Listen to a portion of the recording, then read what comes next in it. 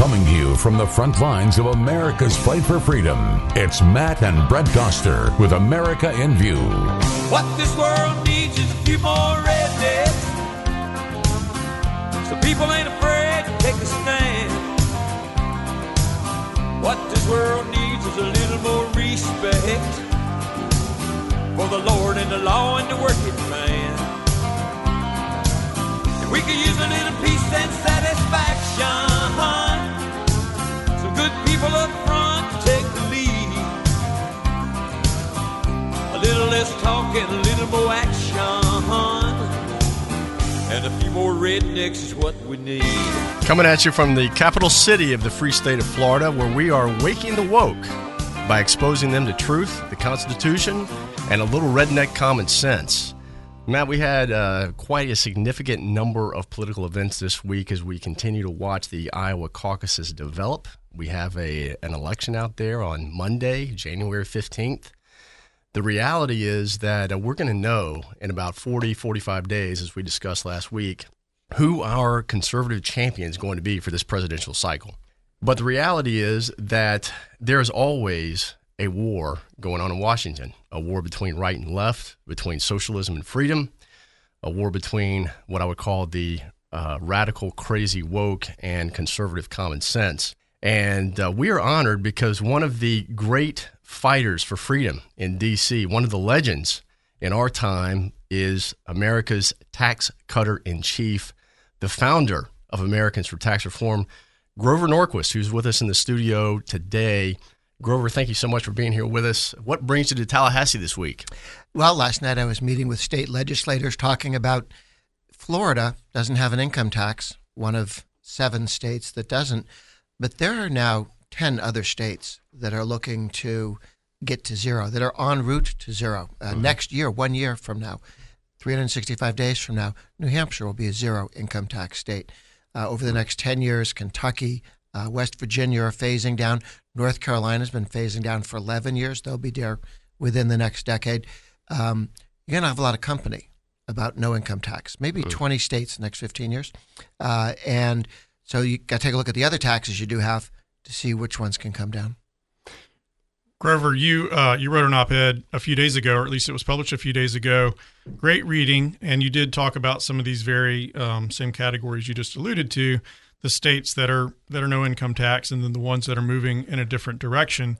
Can you expound upon that a little bit? Just the value of a single digit income tax, no income tax, and what has been that process over the years to try to change the conversation and influence some of these state governments to change? Sure. The best state income tax is zero. It's a flat rate, very flat, right. Zero. Second best is 2, 3, 4, or 5, single rate. Even in Illinois, left-wing, Democrat, corrupt Illinois, they have a single rate tax by constitution, and it is below 5%. You would expect Illinois would look like California, now going up to 14 plus, New York, 10, 12, 14 in New York City. You'd expect it to be there, but it's not. It's 5. Why? Because in Illinois, the Democratic House, the Democratic Senate, the Democratic governor are not capable of looking all the people of Illinois in the eye and say, I've got a really good idea and you're all paying for it, because the answer is no. Okay?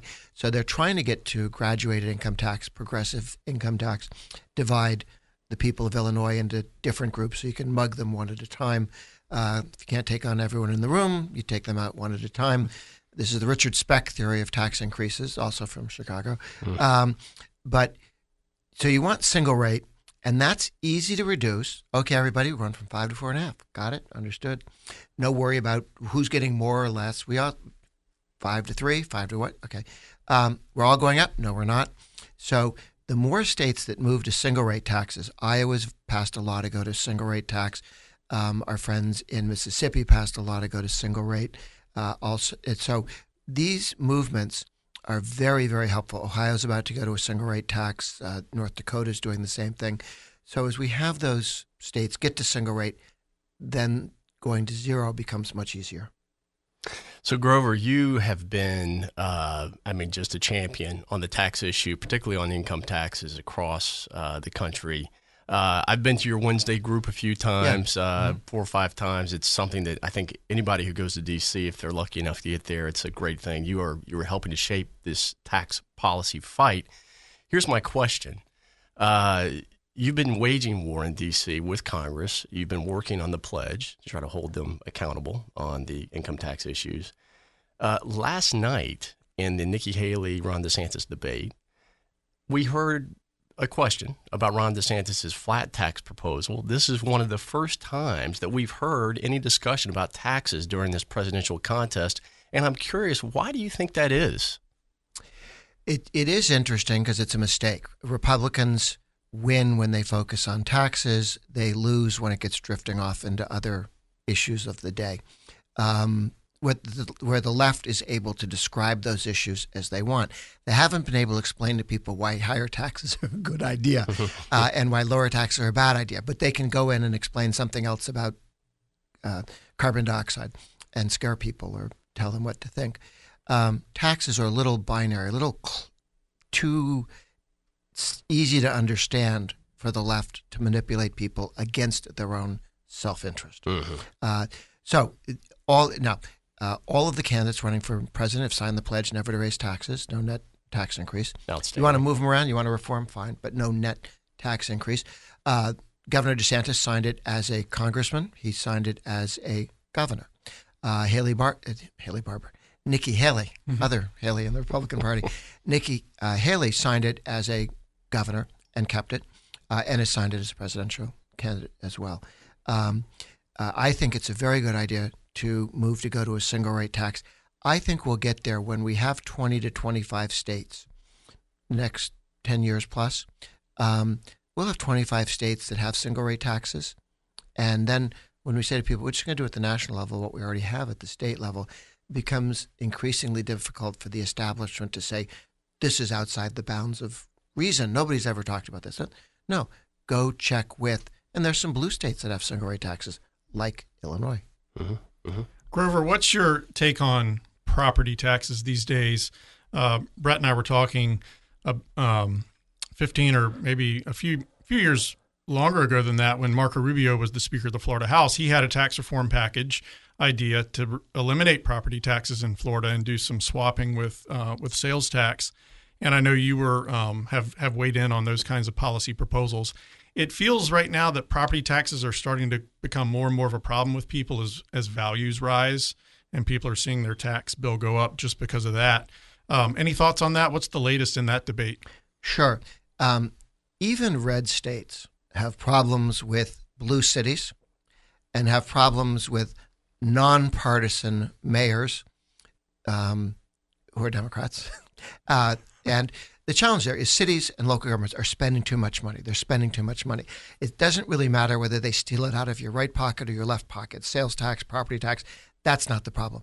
It's the fact that they're spending too much. They're signing contracts with pensions that you and I and normal people will never see for government workers. They're hiring too many government workers. Those numbers are going up completely unnecessarily, and it costs a lot of money. And then they take it out of property tax, sales tax, other taxes. Very important to put a spending limit on cities, counties. And then you can also look at doing a property tax limit. That's what California did with Prop 13. But if you just control the assessment, the rates can go up. If you just control the rates, the assessment goes up. I don't know how many times I've talked to people, well, the assessments aren't a problem in our state, it's the rates. Oh, the rates aren't a problem in our state, it's the assessment. No, it's the two numbers multiplied by each other. That's the tax. So better to say total property tax on your house can only go up 3% a year. The other one is to limit the number of taxes you have, because the other way cities, towns, counties spend too much is they have fees. No, not taxes, they're fees. You try not paying them. You'll discover they're fees, they're taxes. So the total number of taxes needs to be lower so people can keep an eye on them. And then I would strongly recommend putting a cap on spending, the ability of local governments to continue spending too much. Perhaps tying it to some sort of index. Do you like that idea? You could say it could grow, but no faster than the wages of the people in the state last year. Okay, or the consumer price index. Something that puts a real cap on it. And the other one, Texas has been trying to manage this. They have crazy cities out of line. State does okay. Cities are very bad, and then the cities talk the state Republican elected officials into taking state taxes and subsidizing their overspending at the local level. That's not a property tax cut. That's a subsidy for more spending by Dallas and Austin. Love it. We are with Grover Norquist today, who's the chairman of Americans for Tax Reform. He is America's tax cutter in chief, discussing taxation not only at the federal level but across the states. Stick with us through the break. When we get to the next segment, Grover, I really want to talk about inflation. I want to talk about attitudes. We had a discussion last week with a pollster who was telling us that maybe people don't quite get what inflation means to them as far as a tax. So stick with us. We're with American View and Grover Norquist of Americans with Tax Reform. Never fear, Matt and Brett are here. Or at least they will be. America in View will be right back.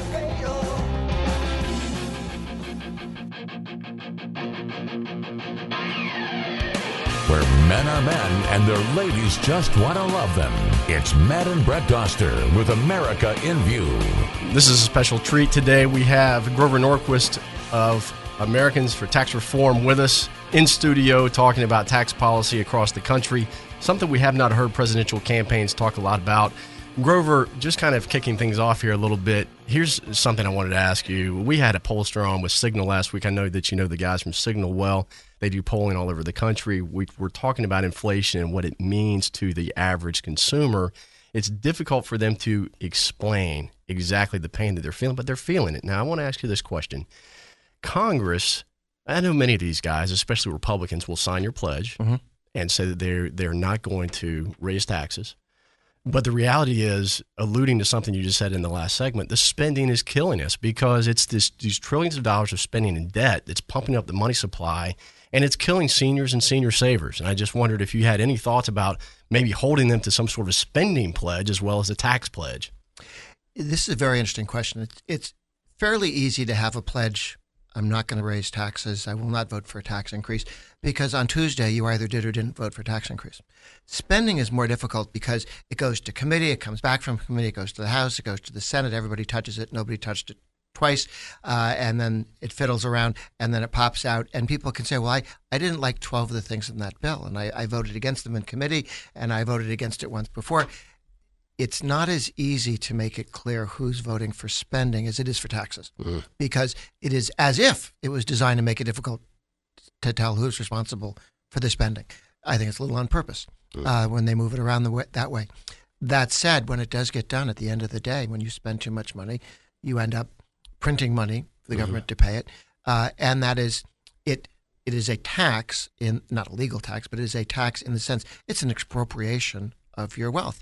The dollars in your pocket, the dollars in the bank that you have there are worth less at the end of the day, at the end of the year, because the government has inflated the currency 5-10%. And Biden's given us the worst inflation since Jimmy Carter. And this is expensive. Now, people see it sporadically. You see it with gasoline taxes, but also gasoline prices. You see it in grocery shopping, and then you see it with what happens because of interest rates, with your mortgage. So some things are easier to tell than others. Some things you don't buy terribly often, but that is a way the government expropriates money from people and then uses it. Man, I'm going to take a moment of personal privilege here and ask a follow-up to this. So remember when when Republicans were trying to repeal Obamacare? Yes. And we knew it couldn't pass, but I think it was like 30 plus or 40 plus times they brought a bill up to repeal Obamacare. Why are there no members of Congress that are bringing up some sort of amendment to cap spending and or bringing up a significant tax overhaul and just doing it again and again and again just to make the point?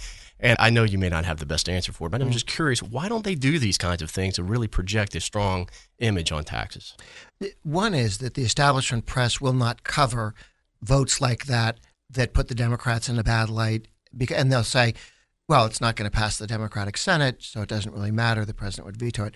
They did this when the Republican House and Senate under Gingrich, and it passed a lot of really good legislation, but it wouldn't even be publicized because, the president won't sign it, so there's no point in discussing it. So it wasn't on CBS. So now what you could have is talk radio and some other mechanisms to get it out. But speaking to people who don't follow politics, it's difficult for the American people to hear something that the establishment press decides isn't important, won't be discussed. That's one reason. The other is longer term, we're working at Americans for Tax Reform on getting a new committee in the House and the Senate, one that existed during World War II. So it's not a fantasy. It's been done. This is the anti... You weren't around for that time, right? I was not, but I read a book and wrote an article on the subject. What it does is it's a committee that only recommends budget cuts. And the rest of the House and the Senate have agreed that if this committee recommends something, they will have a vote. They didn't promise to pass it. They promised to have a vote. If we can get this committee in the House and then eventually in the Senate when Republicans take control of the Senate, you would be able to, on a regular basis, target particularly egregious spending that's in the news, which means the press would tend to cover it. And having those votes would put D's on the line, not with a question of, when you're talking about billions and billions, it's a lot of, what about this specific stupid thing that the government does? How about only doing it half the time? 100%. Love it. Grover, you're talking about what the mainstream media will cover. It's a little bit of a segue to something we really wanted to ask you about, and that's just everything that surrounded the coup of the Speaker of the House last year. And I think Americans for Tax Reform actually did a little bit of radio ads talking about that whole process, just kind of the brokenness of things, how people can get wrapped up in getting coverage for themselves, for their own personal political ambitions. How is the system doing? I mean, is it worse than it was 20 years ago? Is there hope for reform? Is there hope for improvement? Yeah, keep in mind, the Republicans were in the minority in the House and the Senate from 1932 to 1994, all but 4 years. Okay, 2 years under Truman, 2 years under Eisenhower, the Republicans had the House and the Senate. Congress runs the country. Congress runs the country. Presidents start wars. Presidents have scandals, but Congress passes laws or repeals laws. Presidents don't. Again, they start wars.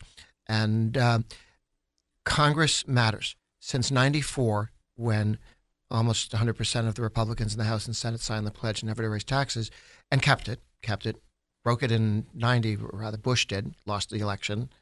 Message to people, don't do that. Since 94, the Republicans have won control of both houses of Congress half the time, 50%. We're competitive. So younger people need to understand, you don't know what it was like, kid.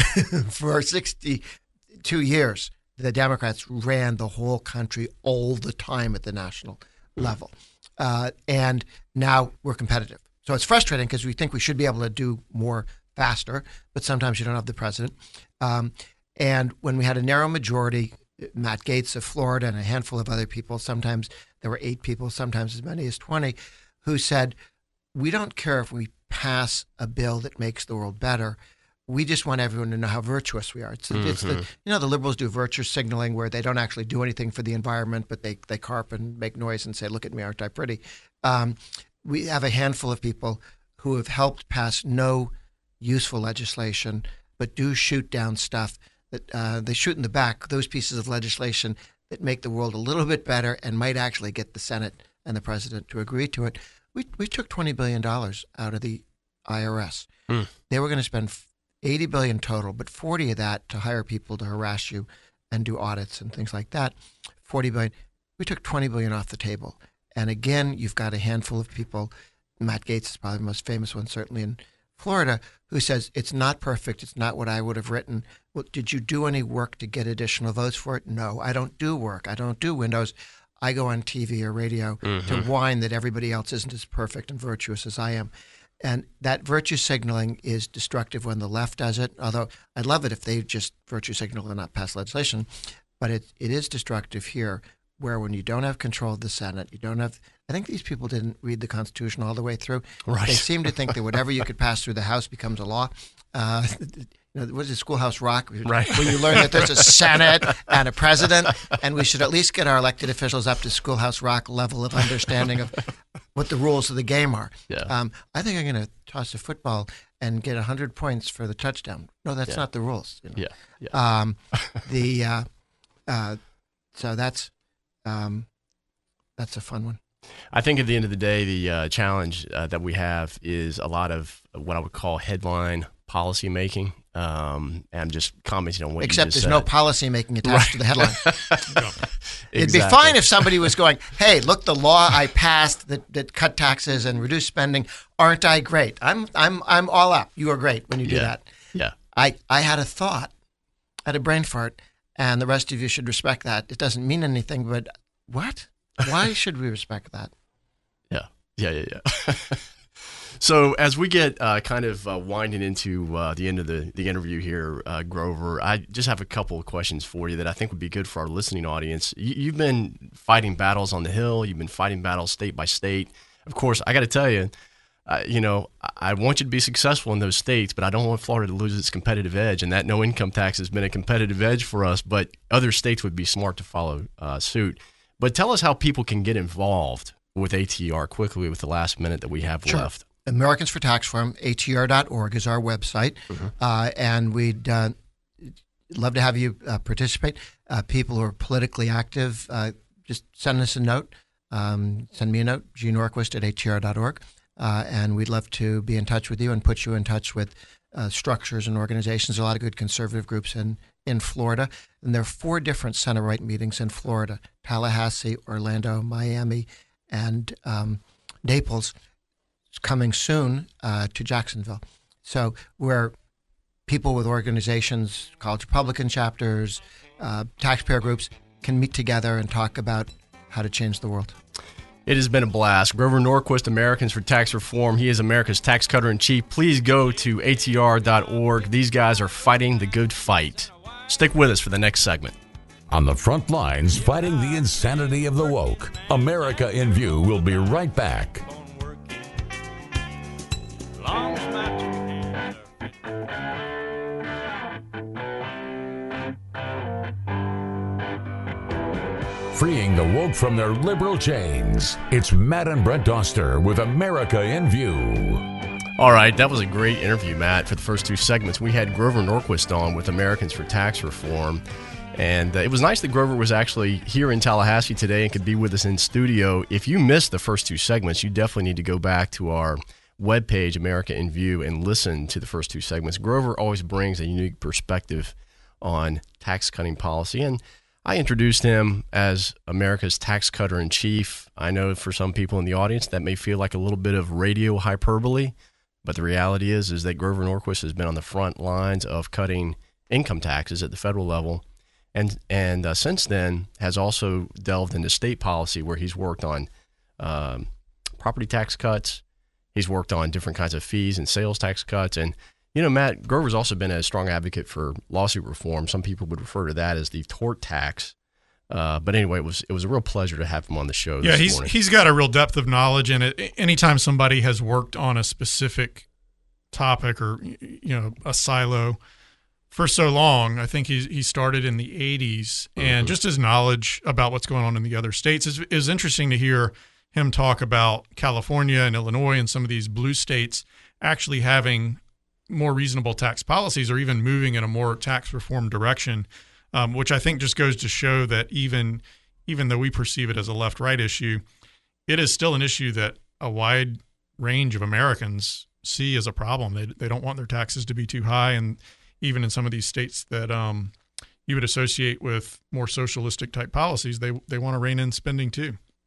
So I thought that Grover was being a little bit polite. He did make the comment that all of the presidential candidates on the Republican side of the aisle have signed the No New Taxes pledge. That is great, and I'm glad that Grover's organization is there to hopefully hold their feet to the fire at some point in the future. You and I had a show last fall where we discussed the disappointing lack of conversation by the presidential candidates regarding tax policy, and in a couple nights ago, as we were watching the last Iowa debate for Nikki Haley and Ron DeSantis, Ron DeSantis was asked a question about his flat tax plan, which I think, Matt, if I'm going back through my notes quickly, maybe the first time that we've seen a tax question asked of any of the presidential nominee or those going for the nomination. Yeah, we were keeping track as we were watching the debates through this political season. There was some tax policy discussion a little bit because every time it would come up, I would take a note of it. But it really has not been front and center in any way. And I certainly, I keep thinking back to the era of Steve Forbes and Herman Cain and some of these guys who would come forward and they would have aggressive tax reform plans that I think a lot of conservatives liked. There were always the more establishment Republicans that would usually have some form of tax cutting, but they would keep the structures of tax the same. Still have a progressive income tax and all that. Mm-hmm. But yeah, it's just been a lack of focus on this presidential race. So he was asked about it. I thought his answer was great. He has a flat tax plan. The kind of snarky gotcha journalistic question that was posed to him by Dana Bash was, are you telling me that the rate for rich people is going to be the same as the rate for poor people? Some version of that. I'm paraphrasing. I kind of wish he had said, yeah, that's the definition of a flat tax. Right. He was more savvy and political about how he answered it. He said, look, if you're at a certain low level of income, you're not going to pay anything at all because there's going to be exemptions. But then he gave what I thought was a very good answer. He said, he just reworded what she had said. Look, if you make $100,000, you're going to pay a certain amount of tax. If you make $200,000, you're going to pay double that. That's right? It's like a redefinition of what a flat tax is, but it reminds everybody you're still paying more taxes if you're making more money. So and then they just moved on. I mean, it wasn't focused or dwelt upon in any way. Well, it's the same argument that many Democrats or liberals will make about Florida having a regressive tax by having a sales tax that's applied equally to all. But the easiest pushback on that argument is that wealthier people tend to buy wealthier things and therefore are always paying a significantly higher proportion of the overall sales tax burden in Florida than are less fortunate or less wealthy Floridians. So I think it was a good answer on his response to just kind of talk about the overall tax bill.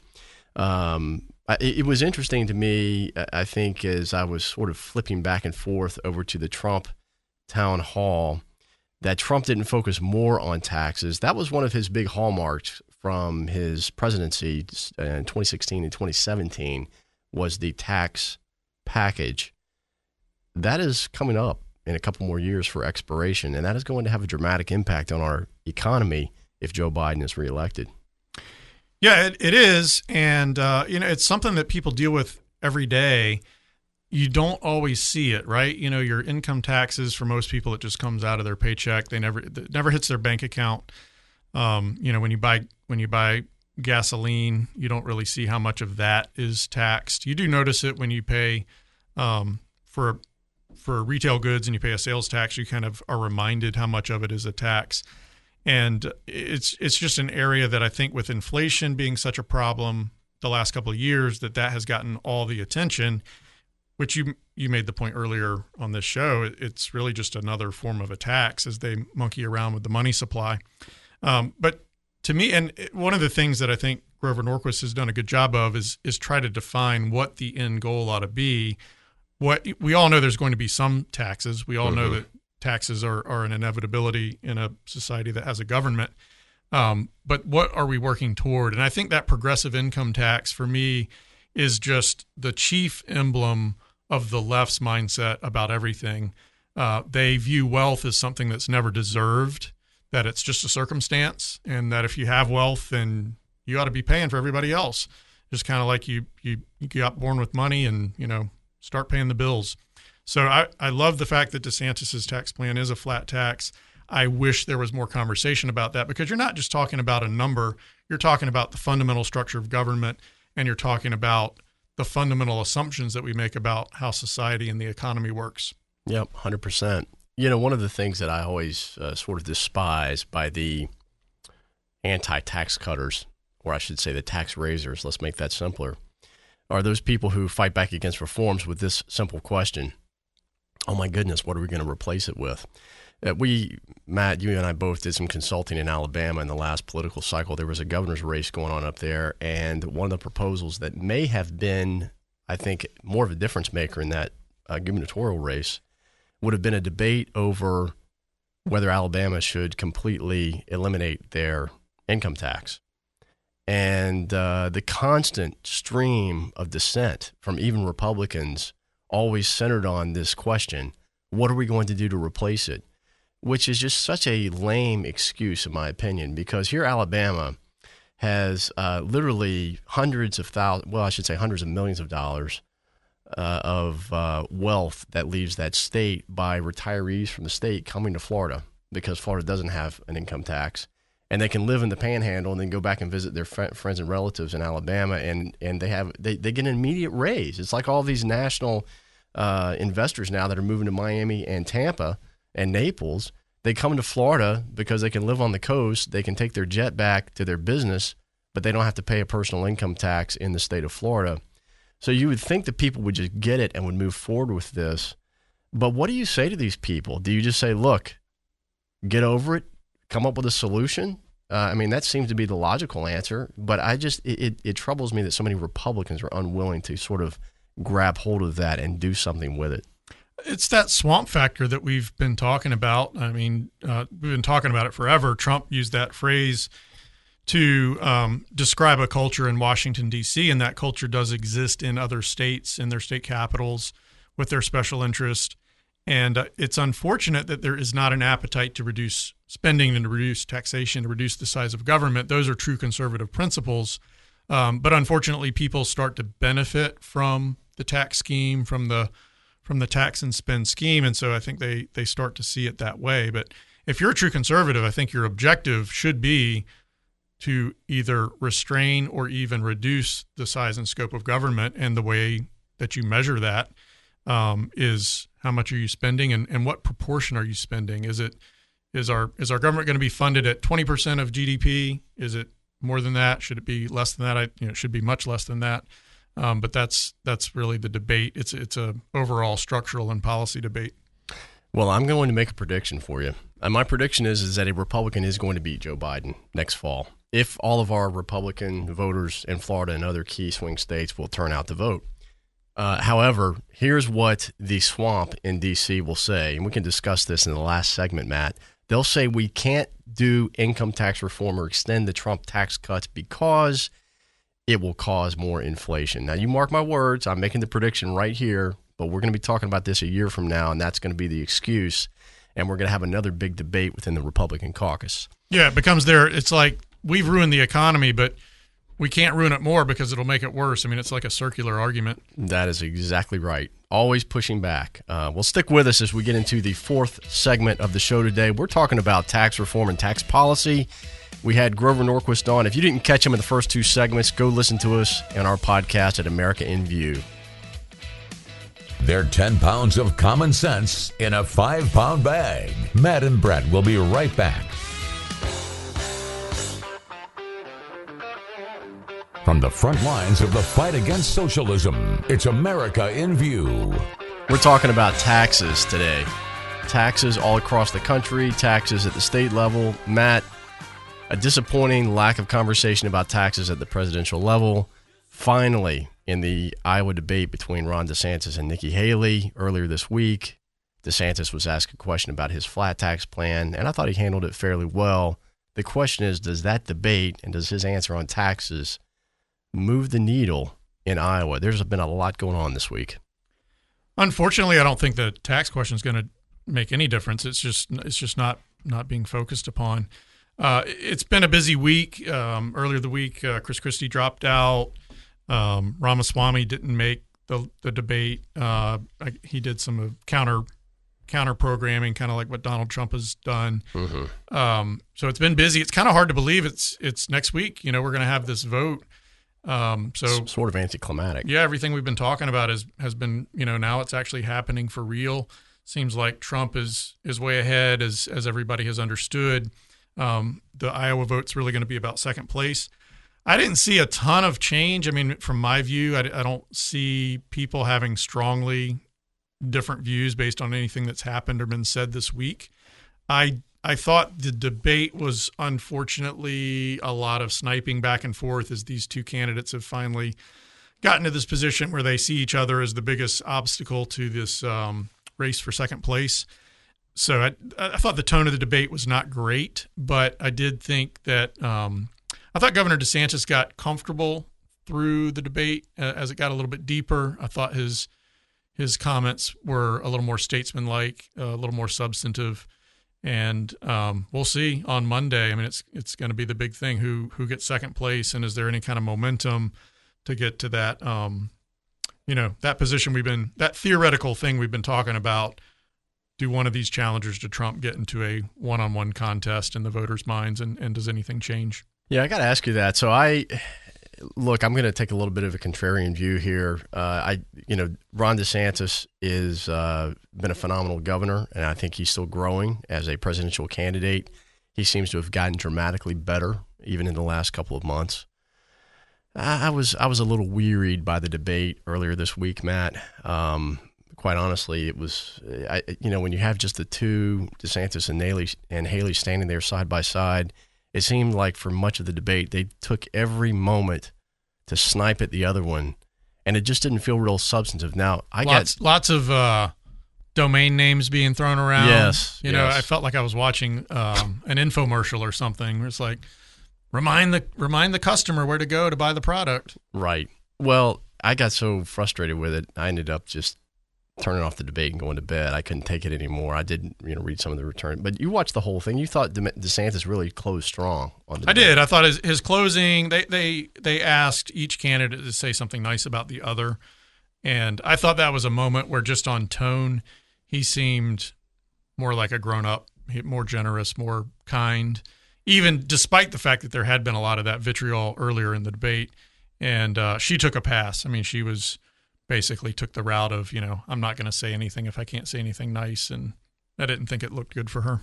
I thought it was pretty neat. You told me that one of the things that came out was his discussion of the First Lady, Casey DeSantis, attending college at the College of Charleston. You and I both went to the Citadel. I didn't know she was at Charleston. I did not know that either, yeah. Yeah, that was pretty cool.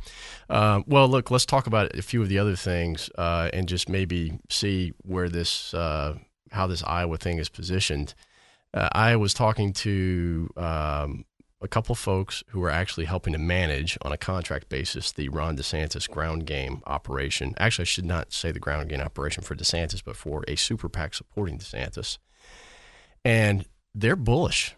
They're very positive about what they're seeing on the ground. Of course, when you're having those sort of door-to-door conversations, I think people tend to tell people at the door what they want to hear, as opposed to what they may say to an anonymous pollster. But still, they're very positive. I think that Iowa, based on what I've been able to see, what my experience has been on presidential campaigns over the last 20 years, has been that Iowa's a state where you can see some surprises. You can really see a lot of movement in the last 72 hours that will change the entire trajectory of the contest going forward. So it's hard to tell. I was talking to a few other reporters with national networks about what they're seeing on the ground. And it's interesting. The support for Trump is real. It's broad-based. The question will be whether there's a little maybe lack of energy. So if Trump's supporters are not energetic in the midst of this Iowa blizzard that's going on up there right now, and if DeSantis's guys are really as energetic as the ground teams are saying that they are, well, we could have some surprises. And I think if this thing gets closer than what's projected right now, I think that DeSantis can make a good case for going forward at least till Super Tuesday. I mean, it's definitely the state that is going to reward a strong ground game, a lot of in-person activity. One thing in the debate, Governor DeSantis would mention Governor Reynolds from Iowa being on his team, being an endorser, and that always got a big applause, a big applause moment. And so those things start to sink in with people. I think with Haley, she may have peaked a few weeks ago when it kind of seemed like she just had a bump, maybe she had a good debate performance and there was some enthusiasm around her. She picked up some donors, but which helped until people started figuring out who those donors were. Yeah, and she just hasn't been as strong. I mean, she talks well. She talks a lot. I mean, it's kind of a steady stream once she starts going. And Chris Christie didn't endorse her. I think there's some thought that maybe she might have peaked a hair too soon. Yeah. Did you catch the news about Chris Christie's hot mic moment Loved earlier it. this week? It's just always funny when you hear politicians saying something. Doesn't matter what it is. If he thinks the camera and the mic's off, it's always interesting. Yeah. What did he say? Nikki Haley was going to get smoked. Yeah. Yeah. Yeah, exactly. And, I think they were like not even sure who he was talking to because it was backstage, but that's funny. By the way, that is going to cause me to apologize to our audience because I was projecting the theory toward the end of last year that Chris Christie and Nikki Haley had some sort of preset deal that he was going to drop out and endorse her to try to help her win New Hampshire. But after that comment last night, I don't think I can hold to that theory any longer. Right. And maybe it was in the works, or maybe it was just something he was trying out at the one debate. Maybe he just saw it as an opportunity to stick up for her and cast himself as friendly to her voters and her constituents. But, it doesn't seem to be playing out that way. So getting back to the tax thing, because I feel like we need to sort of finish on a high note. So the good news is that the tax question, let's just call it debate, was interjected into the presidential campaign in a more dramatic way this week. I hope that continues to stay the course because I think this can be a key differentiating factor between Biden and whoever the Republican nominee is, or even if it's Trump. He should be talking about his tax cut plan and whether it needs to be continued, right? So, I think this is a key contrast point for going forward. The question, of course, will be whether it changes anything in Iowa and New Hampshire. And I just don't know at this point that it changes anything in Iowa, but I think that it could change something in New Hampshire, which has typically been anti-tax. Yeah. And the sequence, there's a little bit of a gap between Iowa and New Hampshire. I forget what the typical gap has been, but it's a few weeks this time. And so there's going to be a lot of talk and discussion. The results Monday in Iowa will influence that. And it just continues to be American politics, the way it works. I mean, these people are going out and talking to voters, talking to thought leaders and influencers, and there's still time to go. There's still time to make some changes. Yeah, agreed. I agree completely.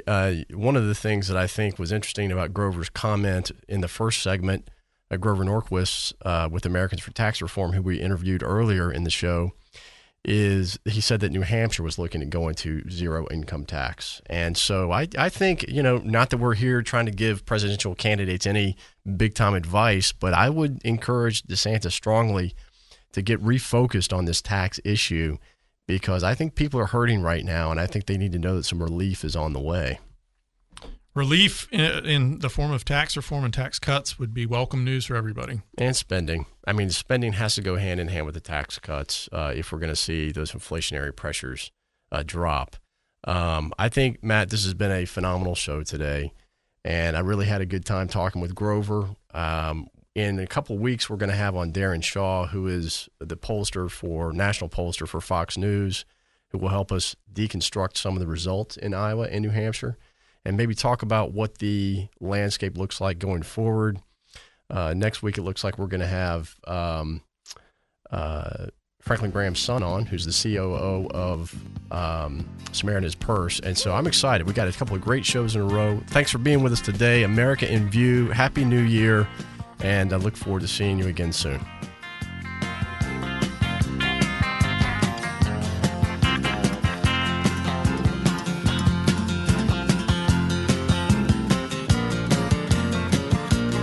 Thanks for listening to America in View.